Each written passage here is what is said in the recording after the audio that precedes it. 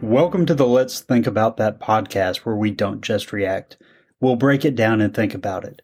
We're going to talk news, the law, sports, whatever we're thinking about. We're your hosts, Ed Yeager and Lee Allen. Lee, how are you, my friend? I'm doing well, Ed. I hope you are.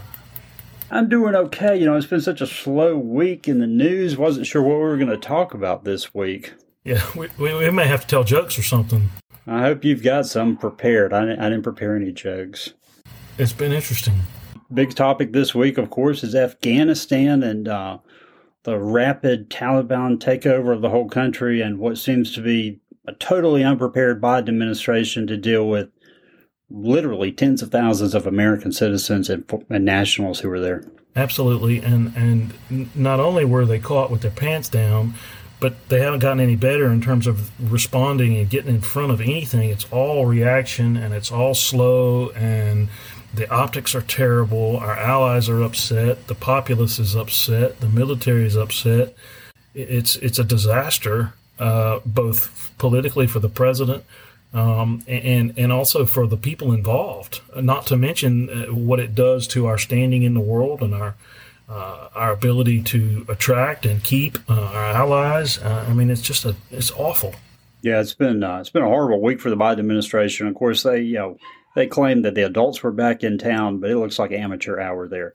Yeah, like kindergarten amateur hour. I mean, it is. They can't tell the same story. It's amateur hour. That's exactly what it is. Bozo the Clown Show. When it took Biden was at Camp David on a vacation, it took him 5 days to come back to make a statement. After which he got back right on the plane, on the helicopter, back to Camp David so he could finish his vacation. And this is just a part of his statement. And before I play this clip, Lee, I think this kind of gives us a sense of what Biden told the American people the other day when it was clear this was going horribly. But there were so many clips we could have chosen that were just horrible in it. But let's hear a little bit of what he said. I am President of the United States of America, and the buck stops with me.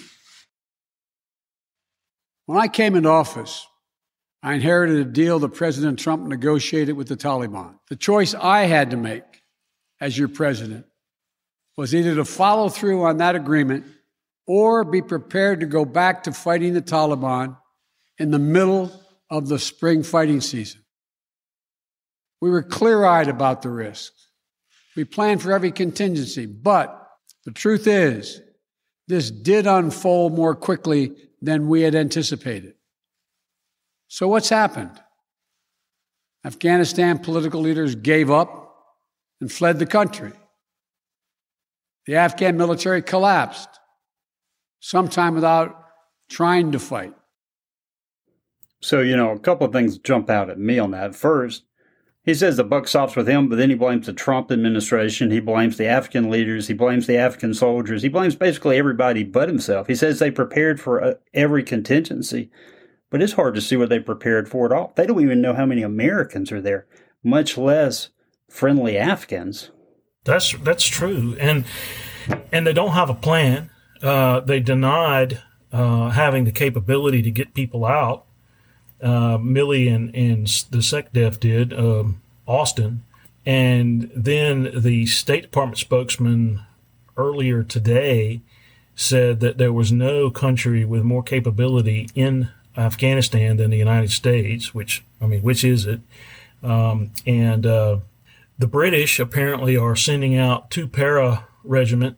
They're going out and getting British citizens and bringing them to the airport. And if other countries' citizens are there, then they will pick them up, so to speak, too. But they won't go looking for, say, just Americans or just Frenchmen.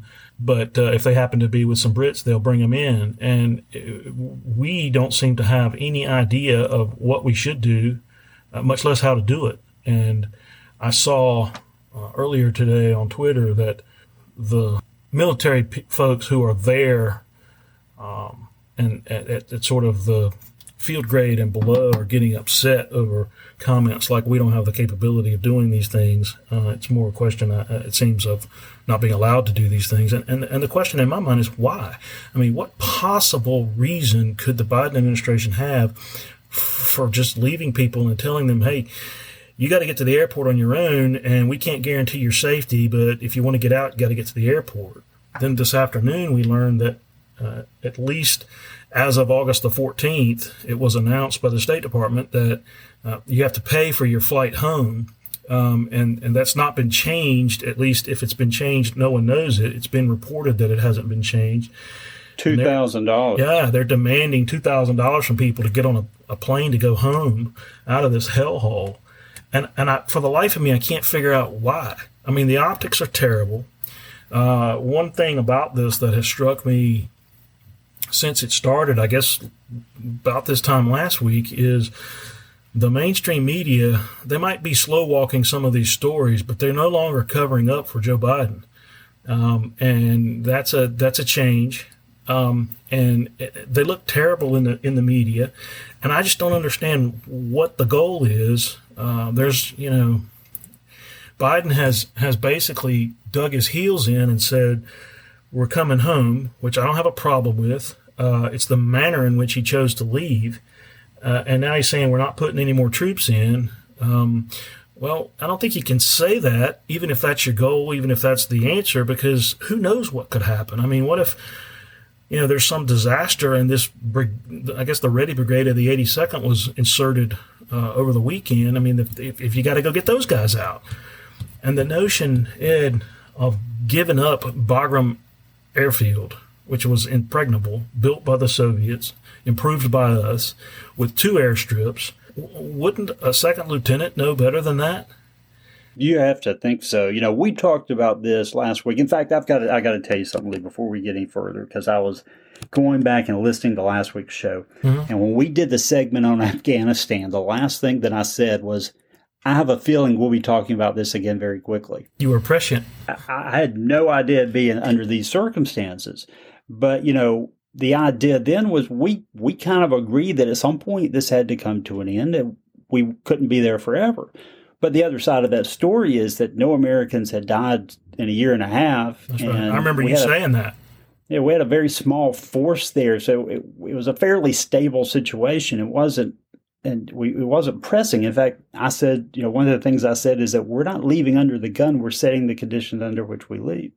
The problem was that I think not only, like you say, with a second lieutenant that figured some of this out, but the expectation was that if the government's pulling out the military from Bagram Air Force Base, that means they've got a handle on the rest of the stuff. Mm-hmm. How you're getting out the non-combatants, how you're getting out the civilians, how you're dealing with the embassy personnel and family members, not to mention those special visa immigrants, the translators and interpreters who've helped us. There was just an expectation they've done that. They've done that work. They're ready for it. I don't even think they have lists now. I don't think they have numbers now. They don't even know how many. Admiral Kirby was asked this afternoon in a press conference at the State Department how many. He said, we don't have that information. And I mean, that's amazing. And from what I read this afternoon, the Taliban is now going house to house in Kabul, or Kabul, however you want to say it, and searching for Christians. I mean, this is not going away anytime soon, and it's politically for Biden, it's going to be death by 1,000 cuts. It seems to me, and I guess interview with George Stephanopoulos on ABC, or done by ABC, was it last night or yesterday afternoon? And they've been releasing part of it, and apparently it's bad. And the pressure has been put on ABC to release it all, and they won't. And folks are saying, well, if this is what you released and you didn't release it all, the rest of it must be awful. I mean, one of the things I noticed that he did was he said that the United States was pledged militarily to defend Taiwan in the event of an invasion, which since hasn't really been U.S. policy since 1979. Whether it should be or not is a different issue, but it hasn't been. And he said that, and this earlier today, the State Department was having to walk that back. I mean, it is, bad. He is a self-proclaimed foreign policy expert who just this week reminded the public that Barack Obama chose him as his vice president, principally because of his foreign policy experience, who has driven the ship of state aground in 7 months. It's unbelievable. And it'll take generations to repair the damage to our foreign relations, and I mean, it's just unconscionable. Well, there are a couple of different things that come out of what you just said that I want to kind of discuss and break down a little bit. The first has to do with, I think there's a lot of political infighting now, and you're starting to see it, and that's why the mainstream media is having to take notice of it, because they love the intelligence community when it was beating up on Donald Trump. Well, now they're starting to see these stories that everybody wasn't on the same page. The Wall Street Journal at 5 o'clock today released an article by Vivian Salama, who's done a lot of reporting on this, that back in July, almost 24 State Department officials sent a cable to Secretary of State that Afghanistan was going to fold quickly if something wasn't done. That was apparently ignored. There was this piece of reporting that I'll play in just a moment this morning on Fox and Friends, and Peter Doocy kind of break down the difference between what the president has said and what General Mark Milley, the chairman of the Joint Chiefs of Staff, has said, and they don't seem to be on the same page at all. We are now hearing two different things from the White House and the Pentagon. Here at the White House, the president is saying he always knew it was going to be messy at the end of the mission. We're going to go back in hindsight and look, but the idea that somehow there's a way to have gotten out without chaos ensuing, I don't know how that happens. I don't know how that happened. So for you, that was always priced into the decision? Yes. So the president saw the chaos coming, but the top general didn't. Following our departure, there was nothing that I or anyone else saw that indicated a collapse of this army and this government in 11 days. So you can just hear that breakdown, that they don't seem to be on the same page. The other thing, since you mentioned that interview with Stephanopoulos, is, it was a disaster. At one point, Stephanopoulos is basically trying to guide Biden on how to answer the questions. And he wouldn't take the bait. No, he couldn't even understand that part. But then there was this sound. But we've all seen the pictures. We've seen those hundreds of people packed into a C-17. We've seen Afghans falling. That was 4 days ago, 5 days ago. What did you think when you first saw those pictures? Stephanopoulos asked him about the images of Afghans clinging to an airplane and falling to their death, and his response was, that was 4 or 5 days ago. I guess it doesn't matter anymore. That's right. Horrible. News cycle. Yeah, it's coming out. It's continuing to come out. He's lost. I mean, I noticed Richard Engel posted this afternoon. Richard Engel from NBC News, who's no conservative, but he has spent 15 years or something, and learned how to speak Arabic and all kinds of things in order to develop some sources in Afghanistan. He tweeted this afternoon that he was hearing of several organizations, companies, and philanthropists who had chartered planes, have elaborate, detailed plans in place, ample resources to get folks, Americans, out, and they're not being allowed to do it by our government. So not only are we charging people when we take them out, but when others are willing to take them out, we're saying no. And I can't for the life of me figure out why. And apparently the British, I think, asked the Royal Australian Air Force and, or maybe the British anyway, some countries asked for some help, and the Australians and another, maybe France, somebody said no, and they flew out a plane with 6 people on it, a big military transport.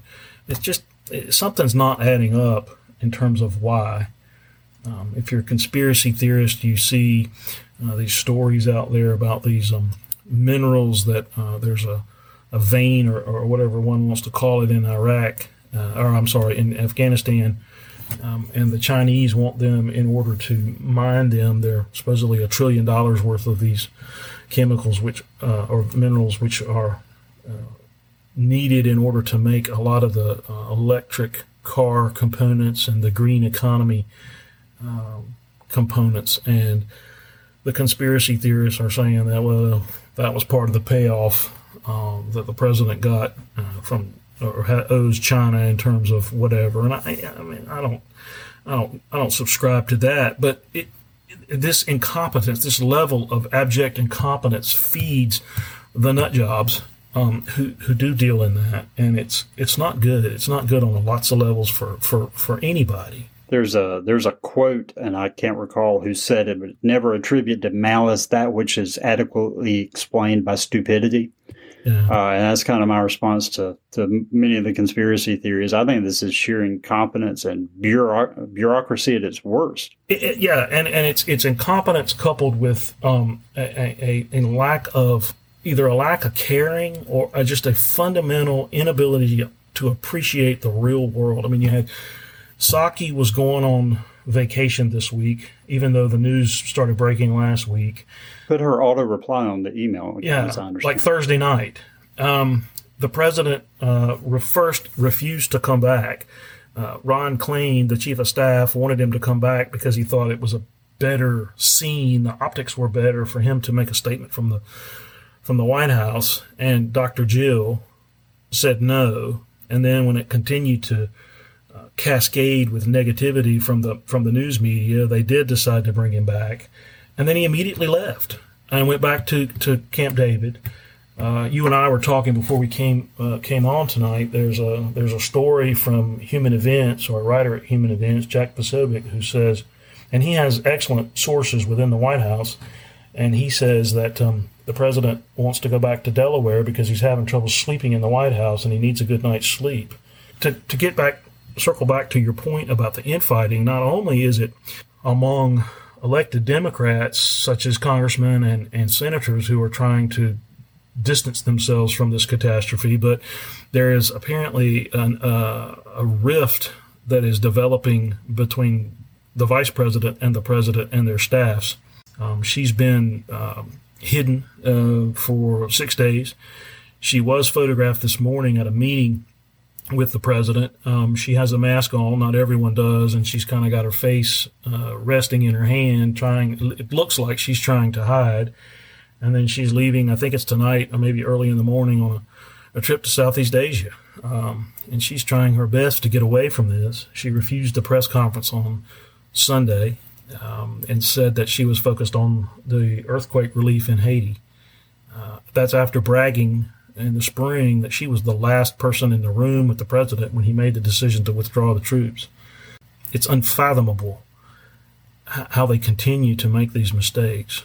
One other element of the military part of this is that the Wall Street Journal has reported, and that's the only place I've seen this, maybe you've seen it somewhere else, that after the withdrawal decision, the U.S. pulled its air support, intelligence, and contractors who were servicing the Afghan Air Force, as well as logistical support. So while they keep talking about this over-the-horizon capability, we haven't even been using it for the last period of time since we left Bagram Air Force Base to help the Afghans stay in power. And we trained the Afghan National Army to fight the way we fight, which is to rely heavily on air support.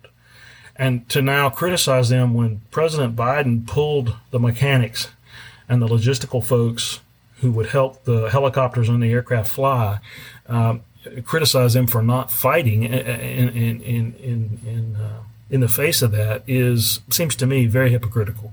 And you're right. And now, we talked several months ago when the president made the decision, and I think I actually said I approved of that decision, and I do think it's time to come home. But and we talked about the photograph of the large parking lot with the pickup trucks and so forth in it, and he just we left and we didn't tell anybody, didn't tell the Afghans, and so those were left there. And I basically said, well, so what? We had to do that for operational security. But now we find that it's all kinds of small arms, aircraft that belong to the Afghans. You mentioned, and I saw it as well, that the F-15 flight simulator, and I'm sure that's now in Iran, all kinds of munitions, bombs, missiles, you name it, they've got it. He's trying to take our guns, the president is, but he gave a ton of the dreaded AR-15, which the military calls an M4, and it has a little different capability, but it's the same platform, to the Taliban.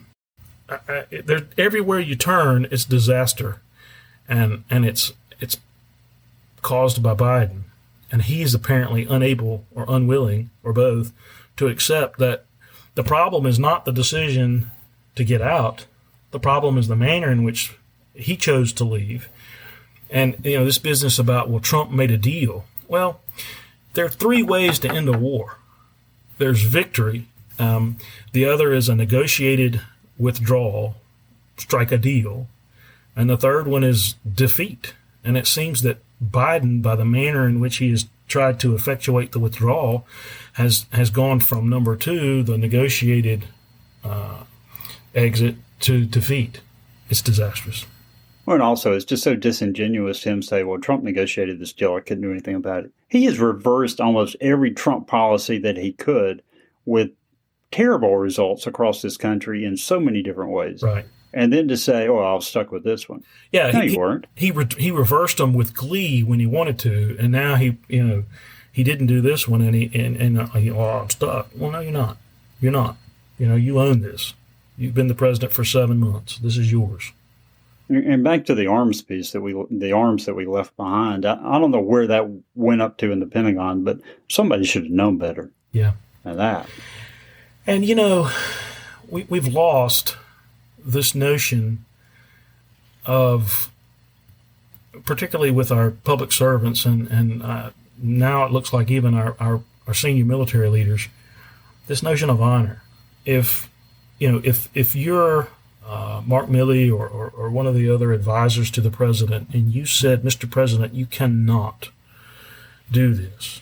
If you're the State Department and you signed that cable, and he said, well, I'm going to do it anyway, then you resign. That's the honorable thing to do. And we don't do that anymore. I mean, go back to the Clinton situation when he sent countless members of his staff and the cabinet out to say that the Monica Lewinsky accusations were not true. And then when it turned out that they were, not a single person said, Mr. President, you caused me to lie to the American people, and I quit. Not a single one.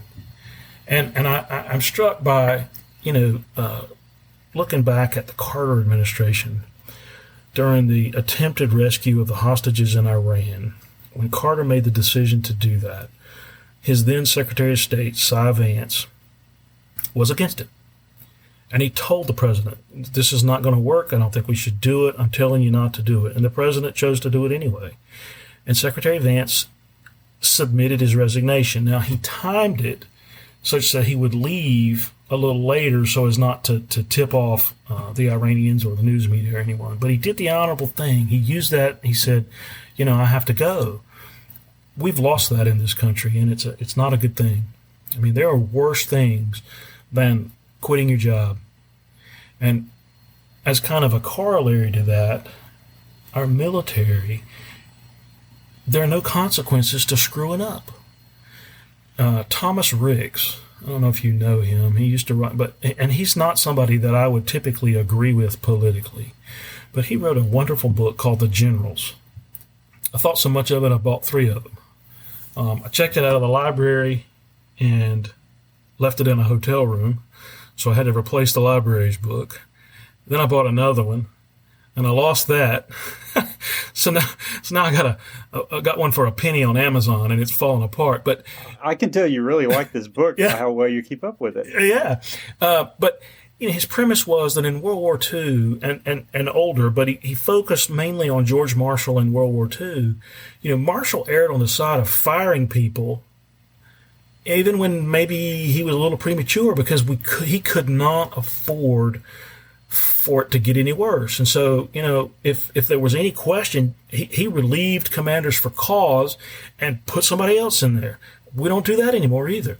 And it goes back to the Vietnam years where Westmoreland screwed up Vietnam and they promoted him to Chief of Staff of the Army. It's bizarre. So there's so much to go around on this story. I think we'll be hearing about it for weeks now. So we'll probably be talking about this again next week, I'm sure. So you're prescient again. Yeah, I'll go ahead and make that prediction today. One other story that came out since we were here last was that video leaked of Hunter Biden with a prostitute telling her that he'd had laptops stolen by the Russians. And I just found that fascinating after all the talk we heard about the Trump administration being blackmailed by the Russians.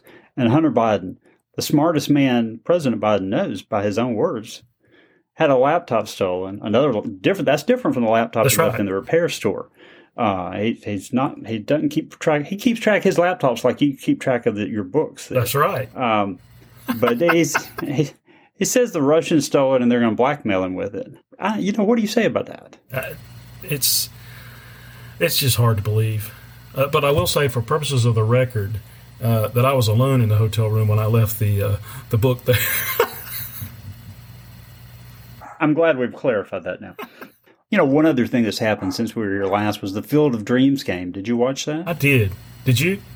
I watched some of it. I knew I had something I had to do, and I wouldn't see the beginning, so I DVR'd it. Mm-hmm. And then when I came back to the DVR, it wasn't there. It played music for 4 hours. So apparently you were not allowed to DVR it. But fortunately, I had tuned in about the 7th inning, so I got to see the last third of the game. And really all I needed was the last inning. I thought it was great. Great baseball. I did too. It was a great game. The Yankees lost. That's always an extra benefit for those of us who don't like them. The only thing I did not like was at the very beginning, Kevin Costner walks out of the cornfield, and it was just cheesy. He looks like he's lost. He's holding the ball. He's kind of, and it takes him a long time to get to the field. And then when the players start coming out, that was different. I like that. That was cool, wasn't it? Yeah. That was really, I thought that was so other than that, I thought it was well done. The field was, it was everything I kind of expected it to be, and then some. And I saw yesterday, I think, that next year's game has been scheduled, and it's the Cubs and the Reds, I think. Is that right? Cubs and the Reds? I don't know. I haven't heard. I think it's Cubs and Reds. So I guess it's going to become sort of an annual thing. I thought it was a very good thing and good for the game, and then the fact that it ended the way it did. It's a great ending. It was exciting baseball that last, or the top of the ninth and the bottom of the ninth. Yeah, and I saw, was watching our team last night. They did not fare so well against the Yankees and have not been faring well here lately. But the Red Sox are on a slide right now. Yeah. You didn't wear your Red Sox T-shirt. That's my fault. You're right. But I wore it yesterday, and it didn't work.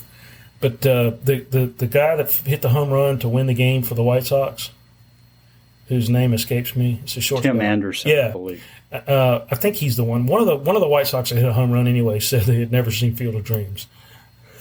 Yeah, that was him. Yeah, I heard that. I heard that interview with him. Which is hard to believe that Field of Dreams is 31 years ago. That's just unbelievable to me. I'm getting old. Well, yeah, most of the players there in the game weren't even born when the movie came out. So. Yeah.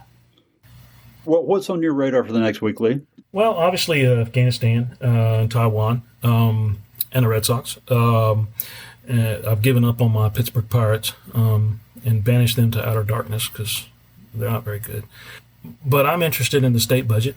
There's a you-know-what storm brewing there, at least on my level down here. I think there are 5 district court judges in District 2, which is Beaufort, Martin, Washington counties. There's a move in that budget. Now, it hasn't been passed by the House, much less the Senate, but there's a move in the budget to take one of their judgeships away and send it to some county out west.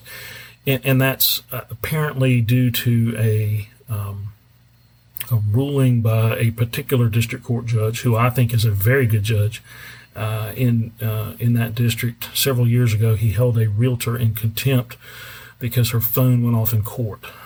After having been told you can't have the phone in court, if it goes off, you're going to be found in contempt. And there was a big hoorah about it, and he actually had an opponent in his last election put up by the Republicans in response to that, and she got steamrolled. And that's what I'm told is the basis for this effort to take that judgeship. And I do practice over there in that district some, so it's I find that to be interesting. The whole budgetary process, particularly in the state, is interesting to me. So I'm going to be watching that. I saw that I think it's passed. It may have passed both houses. They've redefined or changed the age of consent to marry in this state, and the governor has said he would sign that. So now we're in line with the surrounding states. So there's no longer this need, or people don't come here to get married underage. Let's just tell our listeners what that's about, because it's been in the press nationally for the last week or so that apparently North Carolina, allows 14-year-olds to get married, and there were people bringing children here to marry them. Yeah.